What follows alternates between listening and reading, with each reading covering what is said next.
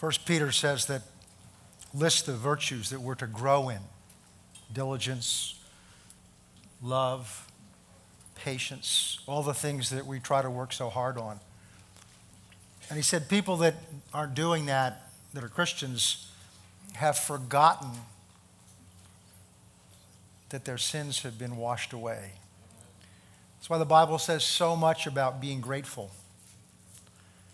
Every day we should be grateful and thank God for what he's done for us, because it reminds us of several things. It reminds us of what he's done for us. It reminds us of who we are and what we can do without him, which is really what humility is. It reminds us of how much he loves us and how faithful he is to us. Because look at what he did for you when you didn't deserve anything. And it reminds us, it gets our eyes off of us and on him. And most of the struggles in our own lives is because we spend too much time looking at ourselves and working at ourselves, when the Bible says God is at work within you, both to will and to do his good pleasure. It's whether we're cooperating with him or not. But he's at work in you both to will and to do his good pleasure. Not to help you do your good pleasure. This is not about you or me. It's about him. We've been grafted into Christ. He is the head. That's the part that makes up its mind, what it wants done. We are the body. Now, in the world's eyes, that looks like some kind of slavery. And yet that's the greatest place of freedom there is. Amen. Because you were made by him to be part of him. Amen. And it's when we try to live our life on our own, by our own strength, to do our own will, to carry out our own agenda, that's when we struggle.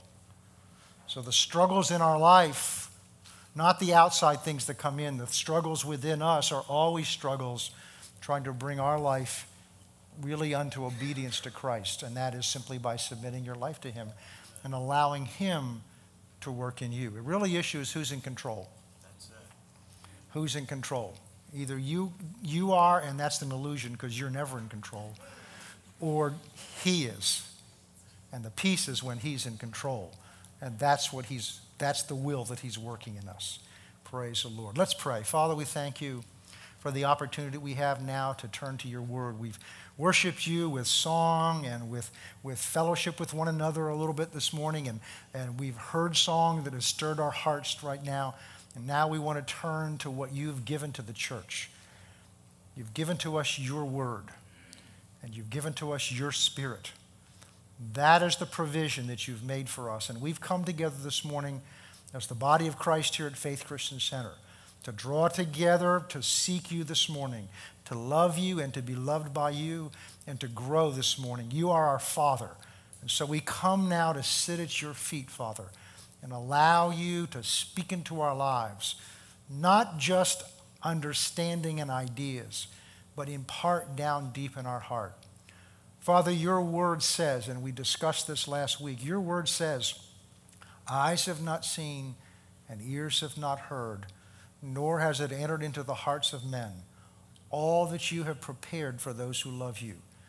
But your spirit searches down into the deepest parts of your heart this morning to pull up from your heart that which you want him to impart into us.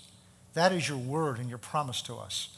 And so, Father, we stand on that promise today, and we expect this morning, this day, that by your Spirit you will deposit in our hearts something from your heart this morning, and especially a revelation of how much you love us. And we thank you for that in advance. In Jesus' name, amen. Turn with me to Matthew chapter 16. We're going to continue our study of who Jesus is. And we're looking at a particular aspect of it, but let's read our foundation scripture this morning, first of all.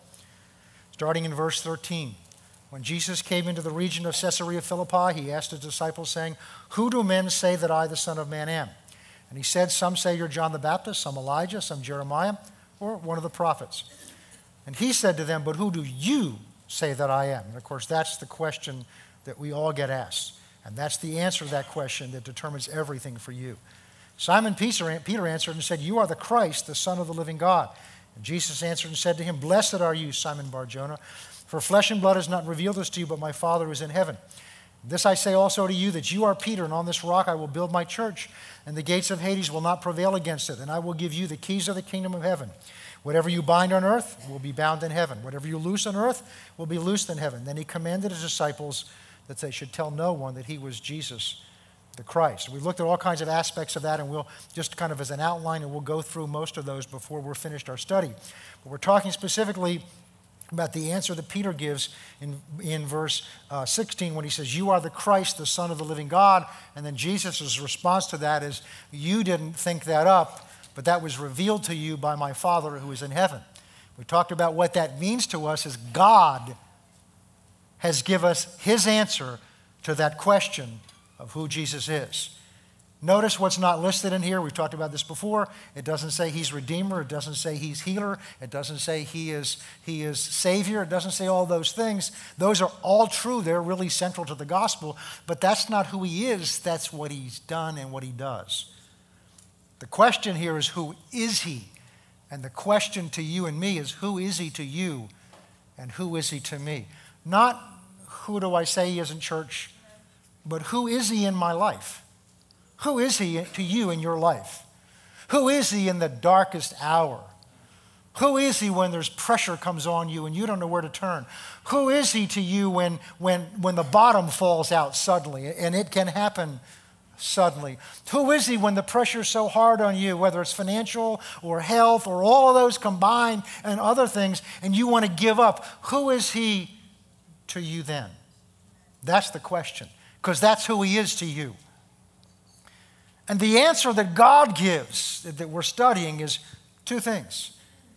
You are the Christ, and you are the Son of the living God. We've talked briefly about what it means to be the Christ, and we may go back and talk more about that, but we're talking right now, because I really felt the need to get into this. What does it mean that he's the Son of the living God? We went back and looked and saw briefly that what that means is he has existed before all of creation. Jesus is when God, the name Jesus was given to him when God became flesh and dwelt among us. John chapter 1 says, "In the beginning was the Word, and the Word was with God, and the Word was God. He was in the beginning with God." And verse 14 says, "And that Word became flesh and dwelt among us." We looked back and saw that that Word means he was the full expression of God the Father, God the Creator. We talked about that. And that's who he is. He's the full representation of God the Father. We saw that he's always existed. What happened in Bethlehem is he took on flesh and now lived among us as a human being. And we're not going to go back over all that. And in that he is the anointed one. That means he's been chosen by God for a purpose. And that purpose was to redeem mankind and destroy the works of the evil one. We saw that he was given God's ability to carry out that purpose. And that's what it means to be the anointed one.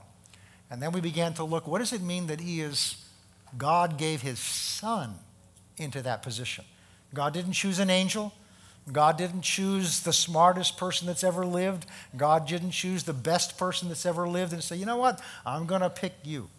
And you're going to be the one I'm going to anoint to be the Savior of the world. No, God chose his only begotten Son. And there's several things that means to us. We're looking at the first one. The first thing that means to us is God chose to give his very best and dearest for you. The second thing we're going to look at is that because it's God's Son, we need to treat him with the reverence and respect of who he is that God has given to us. So we're looking at that first thing right now. John 3:16. For God so loved the world. Are you in the world? That includes you. Notice God's heart is so big, it's big enough to cover everyone that's ever lived. I used to think, well, God's loving the world means what his love for me is kind of watered down. But there's no end to his love. The fact that he loves the whole world means his heart's big enough to include everybody, even people you and I might not include.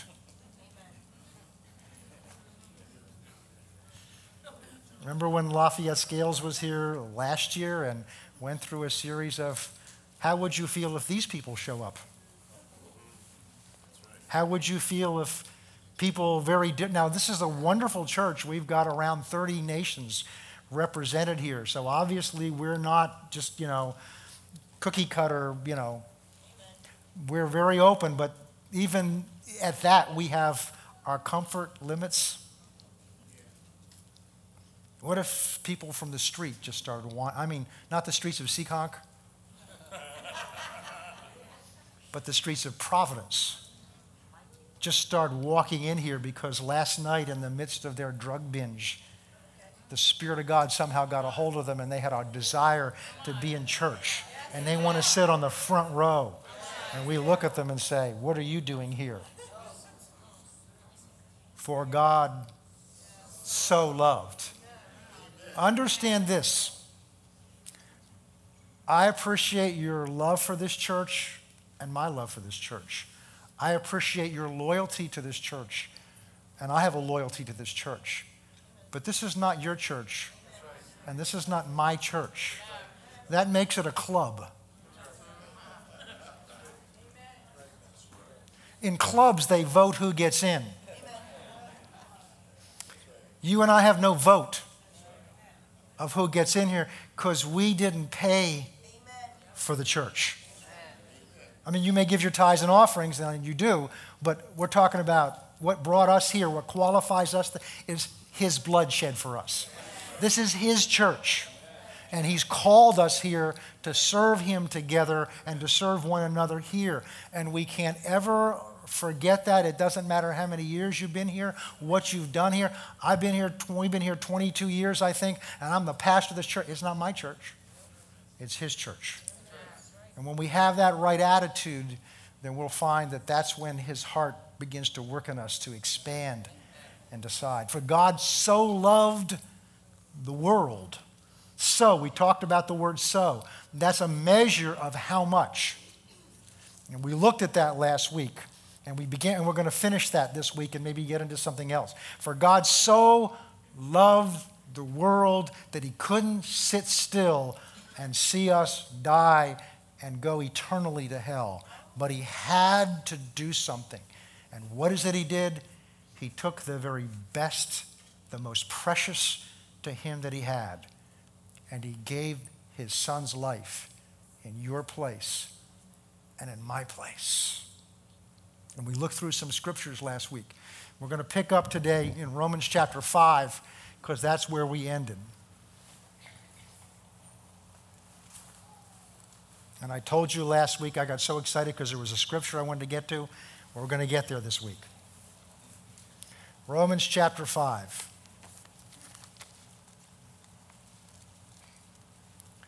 As we prayed this morning just before the message began, and we talked at length about last week, 1 Corinthians chapter 2 says there's things that God has prepared for you that you've not seen yet and that you've not heard yet, that hasn't even entered your heart.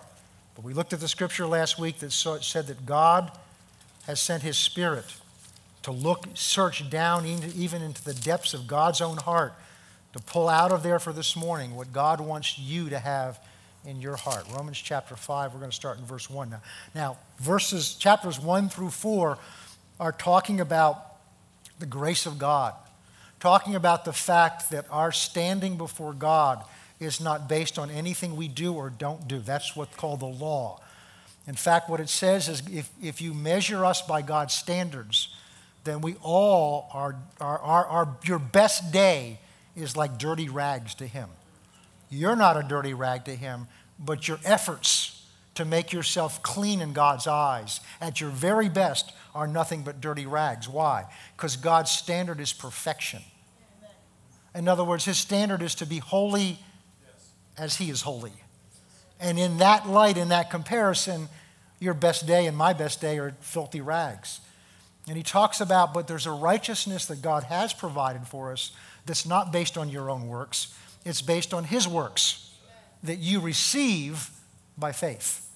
And that's really what chapters 1 through 4 is about. Chapter 4 talks about the faith of Abraham. In other words, he brings it down to this. He said, Abraham became a child of God because he believed a promise made to him.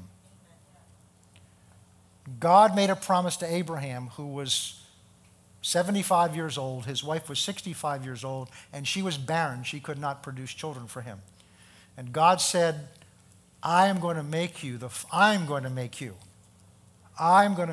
father of many nations. And about 24 years later, when it still hadn't happened, God appeared to him and said, I'm going to come back 9 months from now, and you're going to have a son. And when they believed that promise, God was able to carry out the promise he made to them. They had to test God in the meantime by his wife took his maid and gave his maid to her. And his maid produced a wife for him. And then they brought Ishmael to God saying, we carried out your promise. And God says, no. It's going to be because I do all of it. And all your part is believe the promise that I made to us. That is a model for how we're saved. You're saved not because God made a promise and you added your good works to it, just like they added their effort and produced Ishmael. Our salvation is based on the fact that God made a promise to you that he gave his only son's life in your place, that if you would believe on him, you would not perish, but you would have everlasting life. That's the promise God made to you, and your part is simply to believe that's true and then act as if that's true. And then all of the righteousness that Jesus earned by perfectly obeying the law is now attributed to you as a free gift because you believed God's promise. That's Romans 1 through chapter 4. Chapter 5 begins, therefore, with this. Therefore, having been, what tense is that, English scholars? It's past tense. Having been justified. That's a legal term in Greek, which means to have been made acquitted, not guilty, and right in the eyes of the judge. Amen. A simple definition I've heard is just as if I'd not sinned. Having been justified by faith, that's by your faith in his promise, we have, not will have, not hope to someday, we have, present tense, peace with God. We live in a violent world. I just checked the news this morning. In the last 2 days, there have been 3 mass shootings. 2 in this country just in the last 24 hours. People just walking into some public place. In one case, it was a children's party. And just opening fire and starting to shoot. We live in a world that does not have peace. Our government can't find peace. They can't get along within our own government and make decisions for what's best for people. And they may be sincere, maybe differences in ideology, but there's just no peace out there at all. Because the reason for the basis of no peace is there's no peace with God. Angry people, eventually the pressure builds up and they act out of that anger. And that's what you're seeing. There's no relief, there's no release for the anger and the fear. So it's coming out in ways that Satan is using to carry out his purposes. But we're the church. We've been justified by his blood. We have peace with God. But so many Christians I know still don't have peace. And the way the peace comes is by reading this verse, believing it's true, and then acting as if it's true for you, whether you feel it or not. We have peace with God through God our Lord Jesus Christ, through whom we have access, that's access to him, by faith into this grace in which we stand, and we rejoice in the hope of the glory of God. Not only that, we glory in tribulation, that's troubles, knowing that tribulation produces perseverance. That means steadfastness.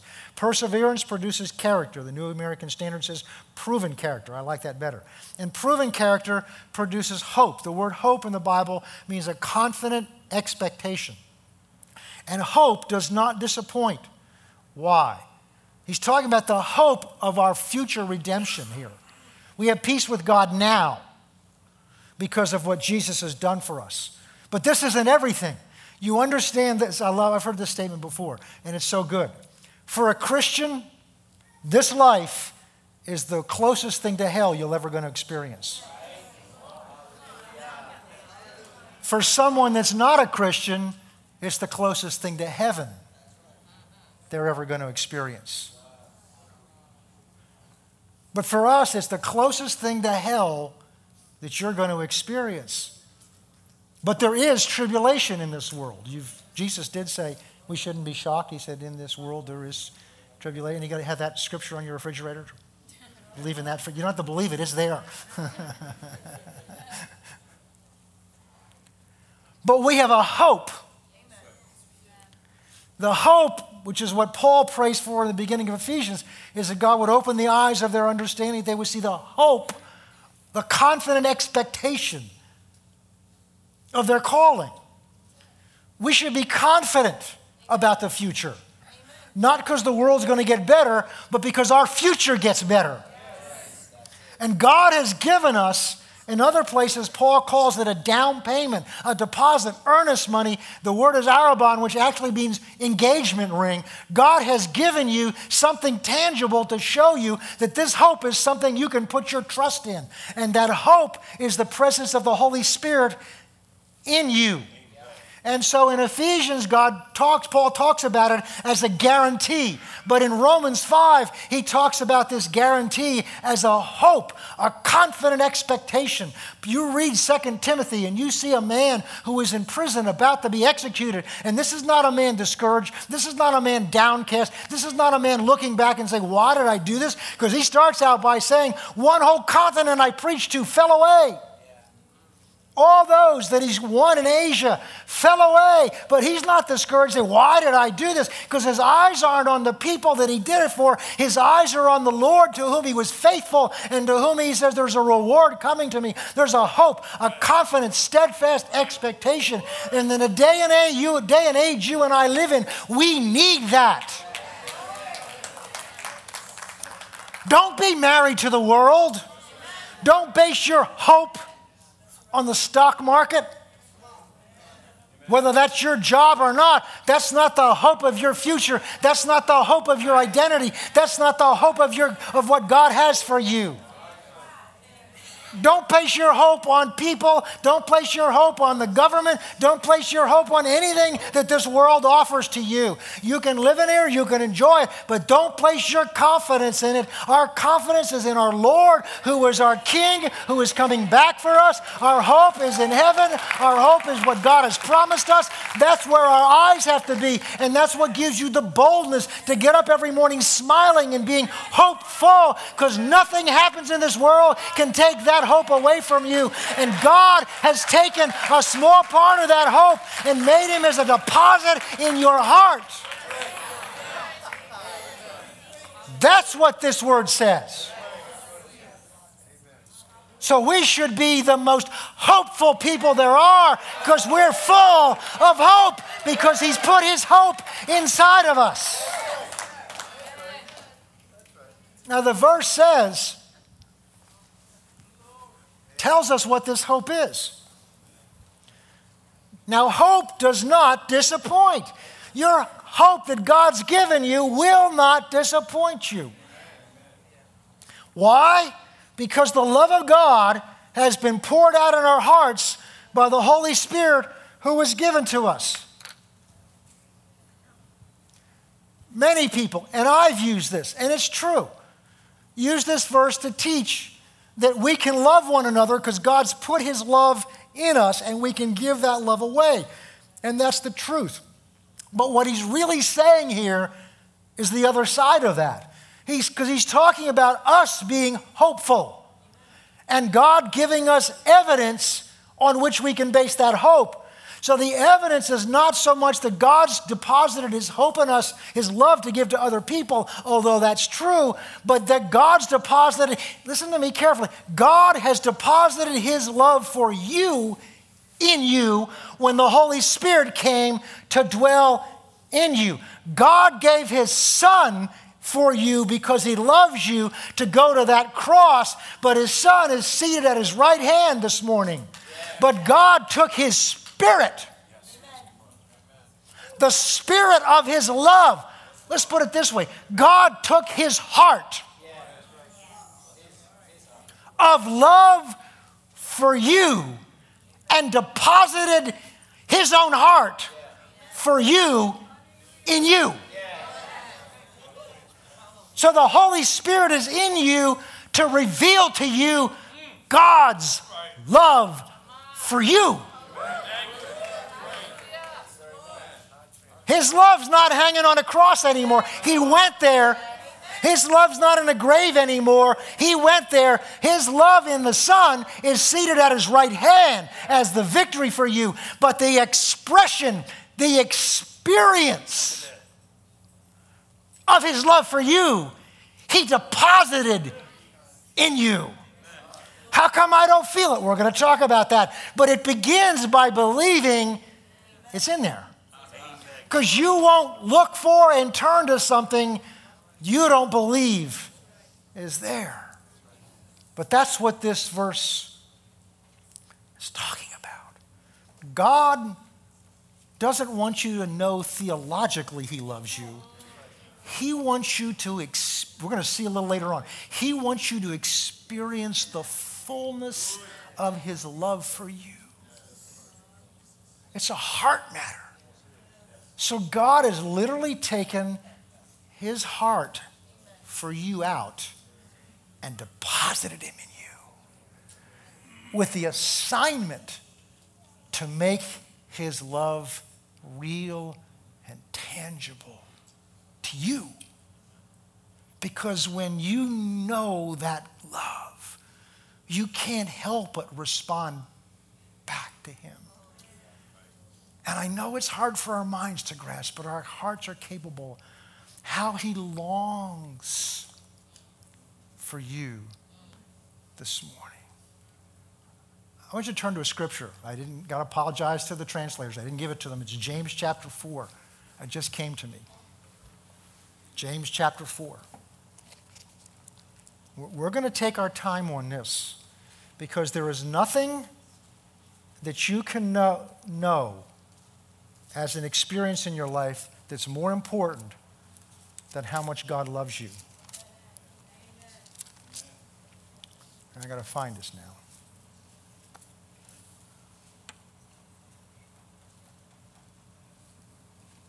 Here we go. Now, it begins this chapter by kind of blasting away a little bit. It says, where do wars and fights come from? Don't they come from your desires for pleasure that war in your members? You lust and do not have. You murder and covet and cannot obtain.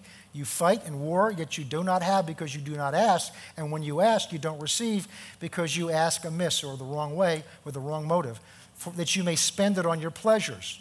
You adulterers and adulteresses, that's saying you've broken your relationship with God who loves you as a husband loves his wife or a wife loves her husband.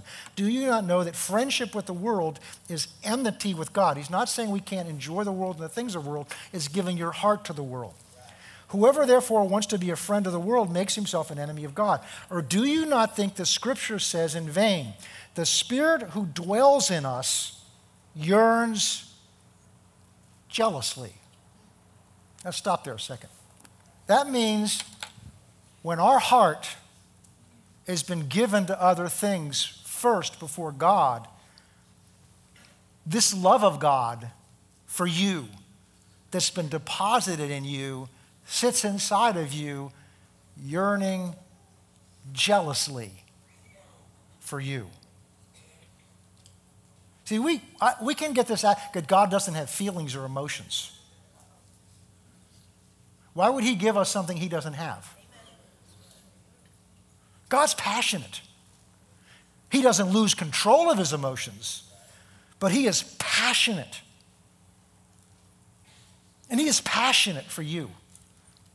To the point that when we give our heart to something else first, that deposit of love inside of us, the Holy Spirit, sits in you yearning jealously to get your attention back. See, we think, I'm small and insignificant. What difference does it make to God what I do? It makes every bit of difference to him. The proof of it is what he was willing to pay for you. We're talking about how much God loves you, and the evidence of it is he was willing to give his own son to pay for your soul, to pay for you. And so when we give our hearts to other things, his spirit, his love inside of us sits in there jealous, longing to be first in your heart over whatever else you've allowed or I've allowed in. For God so loved the world. Now, you're ready for the verse I was excited about last week? Yeah. You're really ready? Oh, yeah. You sure? Yeah. If not, I can skip it and we can go on and speed this up and get you out earlier. You sure you're ready? Yes, sir. Yeah. All right. Okay. Just want to make sure because I'll give it the second service if you're not interested in it. Okay. So, Ephesians chapter 2.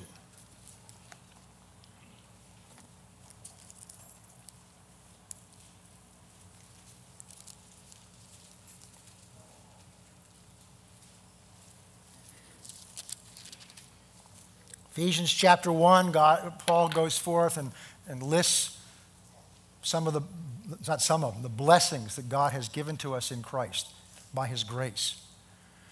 And he ends that chapter, of course it wasn't written in chapters and verses, he ends it with a prayer that God would open the eyes of our understanding, that we would see the hope of his calling for our life that's in Christ Jesus, that we would see the glory of the inheritance that we have together with all saints, and the exceeding greatness of the power that he displayed towards us when he raised Christ Jesus from the dead, far above all principalities and powers. So he's talking about the power he wants God to reveal to us. Three things. The last being the power that he displayed towards us when he raised Christ from the dead. That's important.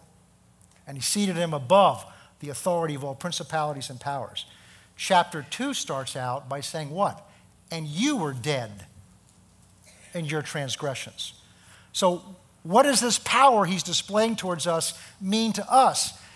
Christ died, and by that power was raised from the dead. You and I already were dead. By dead in the Bible, there's two types of death, actually three, the death the Bible talks about. The first is physical, natural death. We're all familiar with that. The second is a spiritual death. That means to be separated from God, because God is the source of life. If you're separated from the source of life, you're dead, spiritually dead. So when you're born again, you become spiritually alive unto God. So the death he's talking, and the third death is the eternal, the final death, when those who are not in Christ are put away from God once and for all at the great white throne. But the death he's talking about here is the death you and I were in before we came to Christ, which means we did not have the life of God, which is the only true life, in us. And we couldn't produce it ourselves, no matter how hard we tried and what we did. We couldn't bring life where there was death. And what God did in Christ is when he was dead, he brought life into that dead body and raised him from the dead. In the same way, he brought life into you and raised your inner man from the dead and made your inner man alive unto God. There's a hope coming when he comes back, he's going to take this mortal body that'll be dead and bring that alive with that life of God. So your body will have the same life on the outside that your spirit man now has on the inside. That's the resurrection from the dead. That's what he's talking about here. All right.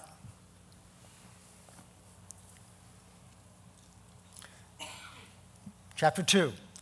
But you, he made alive who were dead in your trespasses and sins. You got to forgive me.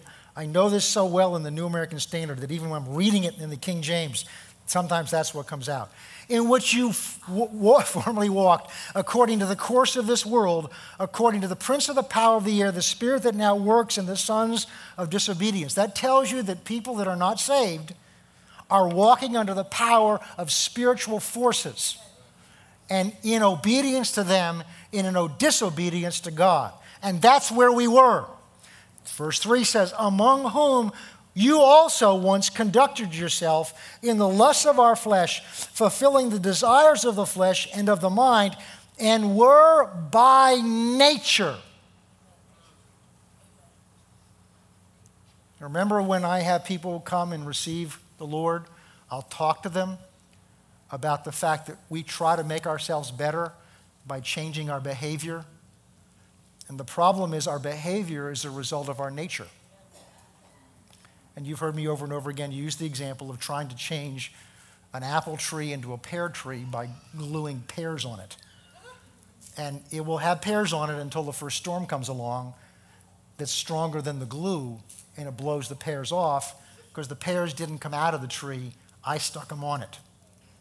In the same way, until you come to Christ, all your good works are like trying to stick Him on you.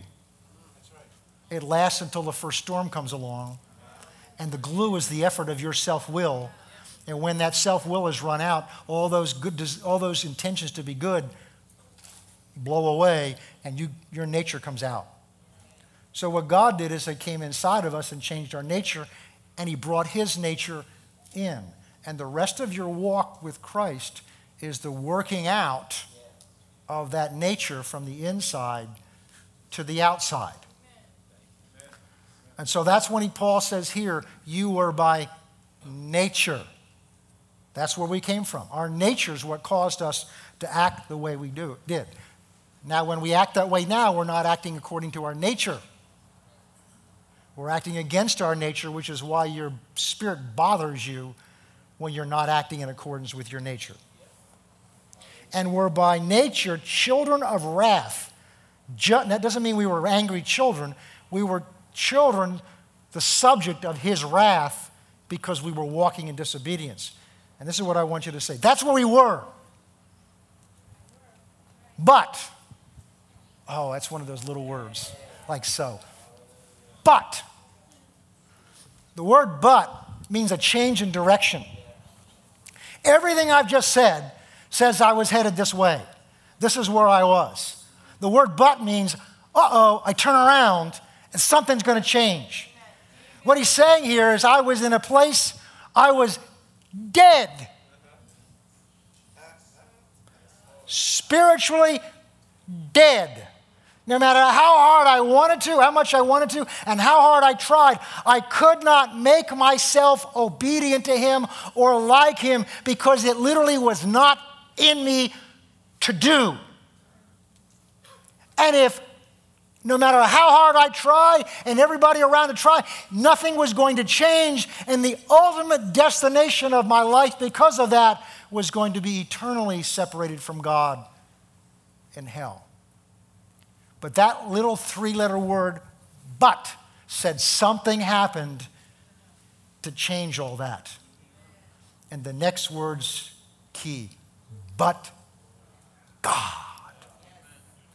How many of you ever had situations in your life that I call a but God situation? There was no hope. But God. I've been in practical situations. There was one time when years ago we were still in Bible school. We were on our way back to school after a Christmas break, and we were dropped off at Logan Airport. I don't know what I was thinking. This is, of course, before all the 9/11 and all that stuff, but you still had to go through some procedures and things like that.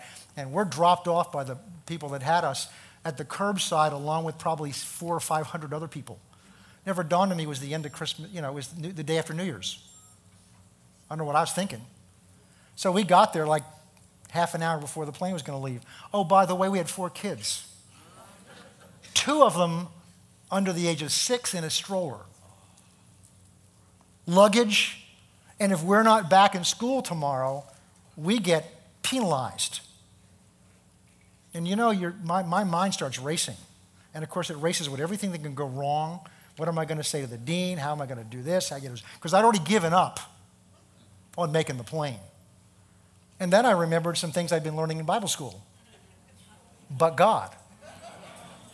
And instead of getting anxious, which was my nature back then, getting all worked up and letting my mouth run, we're going to miss.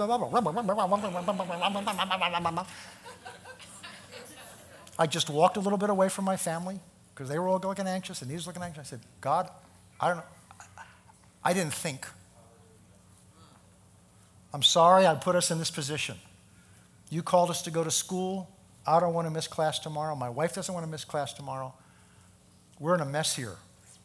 I don't know what to do, but it's your problem. Because your Bible says to be anxious for nothing and to make your requests be made unto God. And the peace of God that passes understanding will guard your heart. Say, Lord, I ask for your mercy. I don't know how you're going to do this, but you're going to get us back there. I kid you not.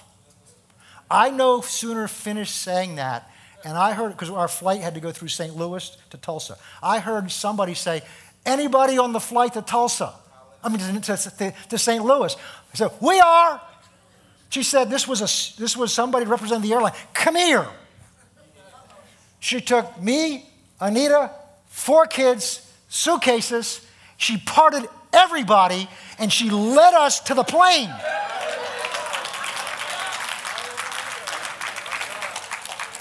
Sitting in our seats with 5 minutes to spare. But God. I've been in the middle of trials and had a judge throw my case out. Asked for a day recess. He gave me 10 minutes to figure out what I was going to do. All kinds of people telling me what to do. I went down to the end of the bench, pulled out a yellow pad, says, God, I don't know what to do here. This is in your hands. What do you want me to do? And a question came to me to ask of a particular witness. I get back into court. The judge basically says, okay. He knew it was nothing for me to do. He says, all right, what are you going to do? So I called this witness up, went through the preliminaries, and I said, ask this question that I had down on my yellow pad. As soon as I did that, every lawyer on the other side jumped up objecting as loudly as they could. I said, whoa. Whoa. We hit a nerve here. And the judge, who'd been sleeping, he'd been doing this for 34 years, sat up and looked at the witness and said, I want to hear the answer to that question. At that point, I said, go ahead, Your Honor, you take over. The answer to that question exposed a scheme that the other side had. The judge, it turned the entire case. I didn't know that. But God.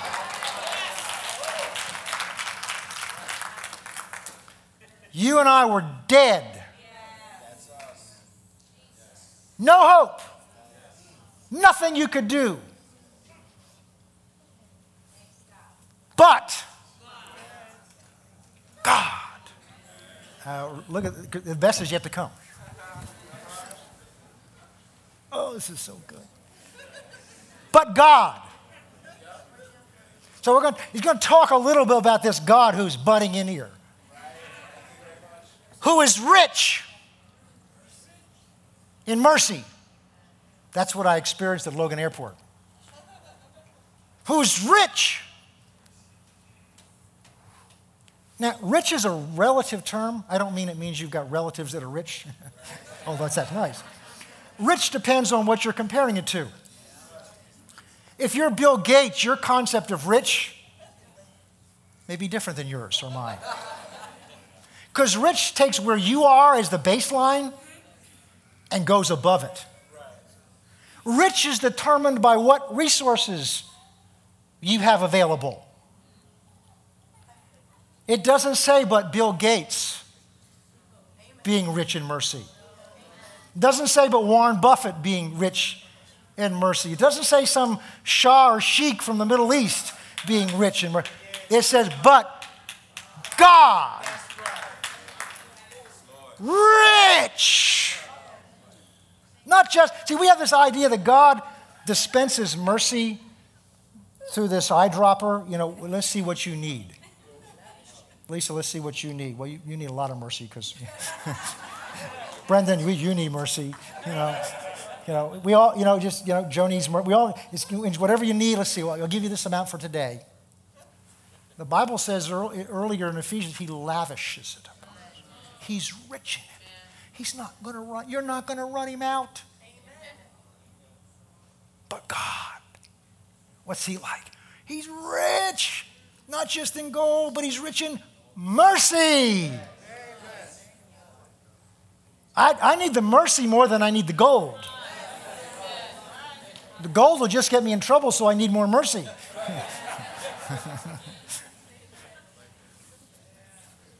He's rich in mercy. So that's who he is. Let's see what he did. Because of his great love with which he loved us, even when we were dead in our transgressions, he made us alive. I was headed this way, but God, rich in mercy, I was headed to death because that's where what I was already in. Rich in mercy, he made me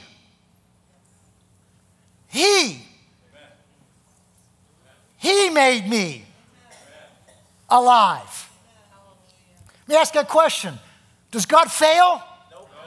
Does God come up short in something he does? When he does something, he does it. He made me alive. I'm not partially there. I'm not on my way. He made me alive. He just did it. Just like he got me on that plane. He made me and he made you. He did it. I can't get this out. He did it. Not he's going to do it. He did it. He made, because he wanted to. He made you alive. Now understand this, before he makes you alive, you don't know him. So he's not doing something you've asked him to do. That's right. Because you don't know him yet. He's doing it because he wants to do it. And once he's done it, now you can know him and thank him, but he's not doing it because you asked him. He's doing it because he wanted to. He made you alive. Oh, it gets better.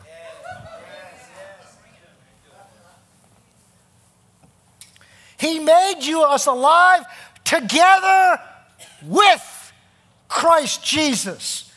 By grace you have been saved, and he raised us up together and made us sit in heavenly places in Christ Jesus, that in the ages to come he might show the exceeding riches of his grace in his kindness towards us. His ultimate thing he's going to do is to hold you and me up in front of angelic forces and saying, see what my grace was able to do with that mess.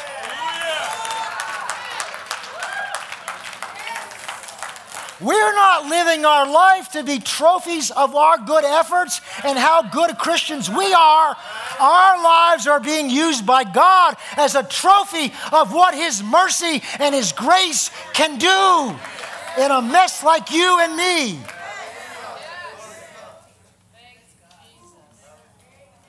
That's why when Paul cried out to him, he said, 3 times I asked thee, take this pressure away from me. It wasn't sickness, it was persecution. He tells you what it was. And the Lord's answer was, my grace is sufficient. He didn't say no. My grace is sufficient. In your weakness, God said, my strength is made perfect.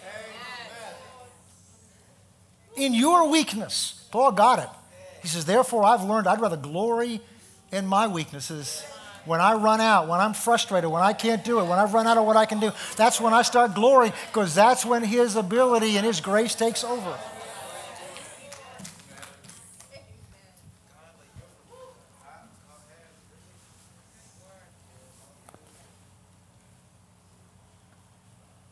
For by grace you've been saved through faith, not of yourself. It is a gift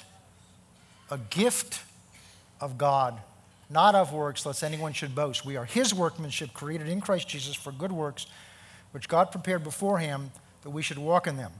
But I skipped over a very important word. Back up in verse 4. But God, who is rich in mercy, the next work in the New King James is because of his great love. I want to talk for a minute about the word because. See, these little words we skip over are so full of power if we'll just meditate on them. The word in Greek, when it's used with this, I don't want to get into the details, it's used with this word, literally means the ground for or the reason for which something is done. What we skip over here when we read this is we read what God has done. We just got excited about what God has done for you and me. What we haven't looked at is why God did this. Why would God, a holy, righteous, absolutely powerful, all-knowing God, why would he look at you and me with all our unrighteousness, all our failings, all our feeble attempts to try to do something with ourselves, all our good intentions which we never carried out and really, if we're honest, knew we never would? And that's the good part of us. Why, with all of that,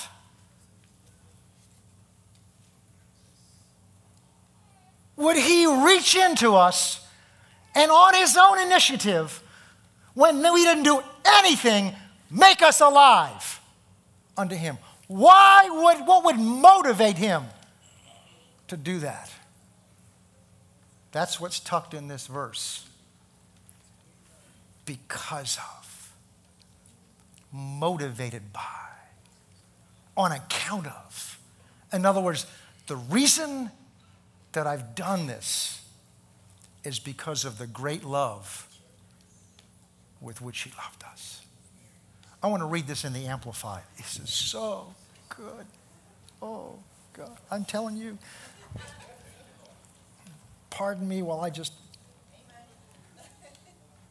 can't even find it, and I got it marked in here. There we go. Oh.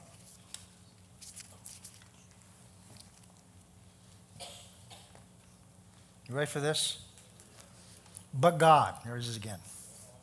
I want to so rich is he in his mercy.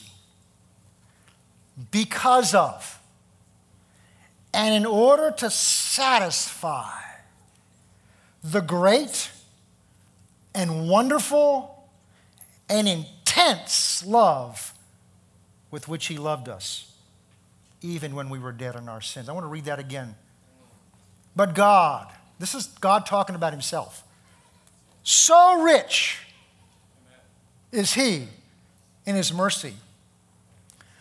Because of, and in order to satisfy the great and wonderful and intense love with which he loves us. I want to talk for a few minutes about satisfying, desire, because that's what God's talking about, his desire for you. You know what it's like to have a mosquito bite or something in your back? And you just...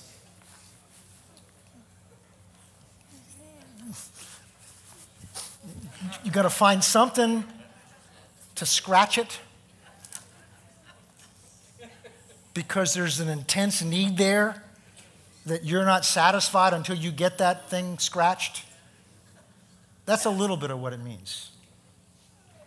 God had something in here for you that wouldn't ever go away until he had you.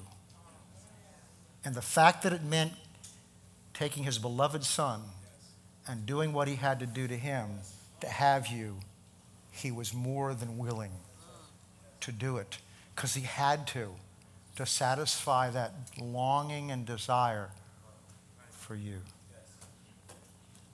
The only thing that I can kind of relate it to, and it's not small to me, but it's small in comparison, is that this last week we just celebrated our 44th anniversary. And one of the things we'll do is we'll pull out wedding albums at the risk of going, is that what we look like then?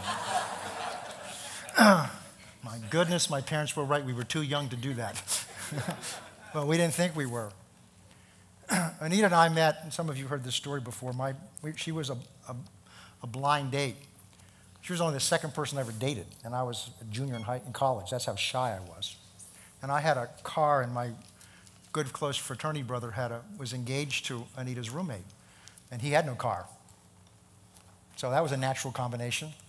He says, I'll fix you up if you'll drive me out there. Now, out there was 800 miles.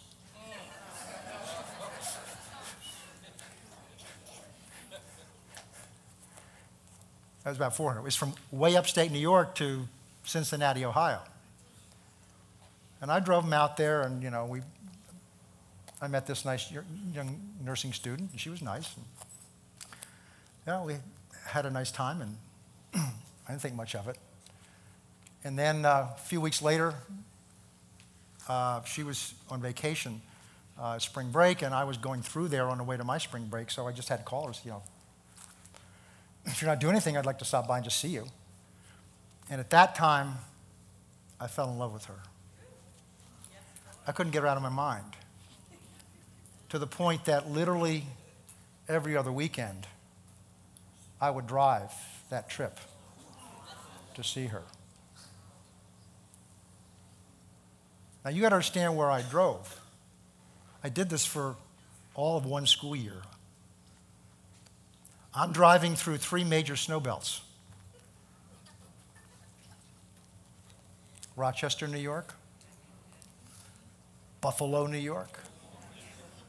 Actually 4. Erie, Pennsylvania. Cleveland, Ohio. I had nights, oh, by the way, she had to be back at midnight on Sunday night. I would take her back at midnight because I was with her every moment that I could. Say goodnight to her. I get in my car and drive all night for my 8 o'clock philosophy class Monday morning. And you know how much of that I got.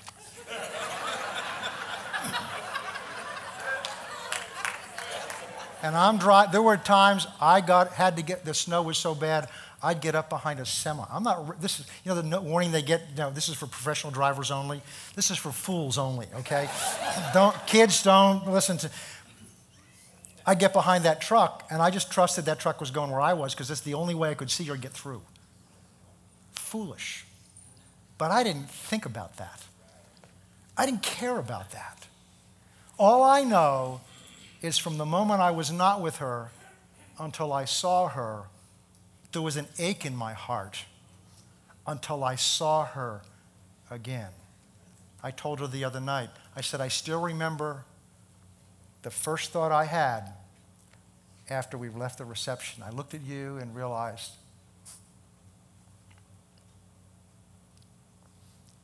I don't ever have to say goodbye to you again. I don't ever have to go through that hurt again. This is 44 years ago. I can still feel it when I look at pictures. If that's how I felt and still feel towards her today, just imagine how far magnified that is when God looks at you or me or someone else that's yet not in his family and realizes that there's coming a day when the door is going to close forever. And God will live forever with that ache. I can't ever have them. And yet I paid for them. But God, so so rich is he in mercy, in order to satisfy the great and wonderful and intense love with which he loved you, made you alive together with Christ, seated you with him in heavenly places. Why did he send his best? Because he loved you so much, he couldn't stand to go on with that ache in his heart of not having you.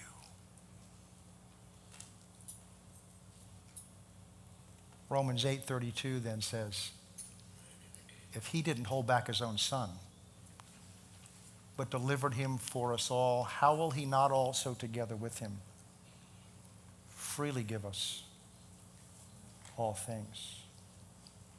I've been healed meditating on that scripture. Why? Because as it dawns on you how much he loves you and what he's willing to do, you realize he's not holding anything back from you. He loves you beyond what your mind and my mind will begin to grasp. But as we'll learn next week, we can receive it by faith. Does it mean we can't know it? No, because the Bible progressively talks about knowing God. That phrase just keeps going. Every time I turn somewhere in the Bible or hear somebody speak, it's all about by the knowing of God. When Rob Grinley was here, he talked out of Peter where he says, grace and peace are multiplied unto you. How?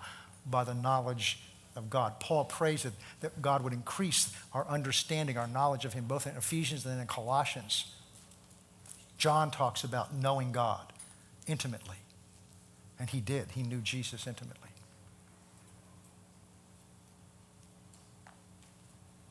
The love of God for you. And as that begins to burst forth in you, it changes you. We're going to look at that next time. It changes you. Because John talks about, I want to look there quickly. Let's go to 1 John chapter 4. I'll introduce this to you.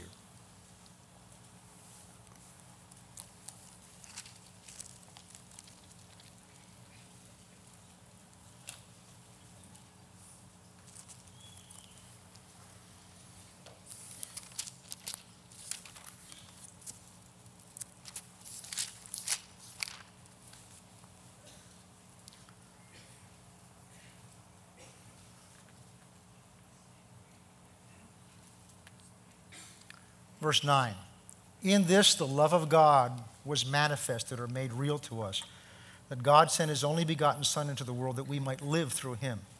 In this is love, not that we loved God, but that he loved us and sent his Son to be the propitiation or payment for our sin. Beloved, if God so loved us, we ought to also love one another. Verse 16, we have known and believed the love that God has for us. So there's two aspects of that. Know it and then believing it. The love that God has for us. God is love. He who abides in love abides in God and God in him. Love has been perfected among us or matured in us so that we may have boldness in the day of judgment. Why? Because as he is, so are we in this world. There's no fear in love. As the revelation of how much God loves you begins to birth forth in your heart, it will drive out all fear. Perfected love casts out fear. Fear says, I don't know that I'm going to be all right. But when you know how much God loves you, what else is there to be concerned about? Romans 8, it says, if God's for us, who can be against us? If the creator of the universe loves you and desires you this much, What's there to be afraid of? That's why he says, cast your cares on me. Why? Because I care for you. He didn't say cast your cares on me so you could do more work for me. He said, cast your cares on me because I don't want to see you carrying them. As a parent, you'll see your children struggling with things sometimes as they're growing in areas and maturing in areas and maybe making decisions that you wish they hadn't made and maybe making decisions you made also, and know what kind of consequence of those decisions. But whatever it is, you're always a parent. And sometimes you see your children struggling and going through something and your heart breaks for them. You wish you could take it on yourself and do it yourself. God did. He could take on himself what you and I did. And he did it because of how much he loves us. So having done that, he doesn't want to see you struggle. He doesn't want to see you carrying cares around. So he says, roll them over on me because I care for you. Jesus said, don't you know your Father knows what you need before you ask him? Look at the lilies of the field. They don't toil. Look at the splendor of them. And they just grow up today and they're burned tomorrow. Look at the birds of the air. God, if he so feeds the birds of the air and clothes the lilies of the field, will he not do so much more for us whom he loves? But the key is the revelation of how much God loves you. Next week, we're going to talk about how to receive that love. Let's pray. Father, thank you so much. There's no way our words can express our gratitude, but we do come to you to thank you. We pray again, Father, that you would continue to open the eyes of our understanding,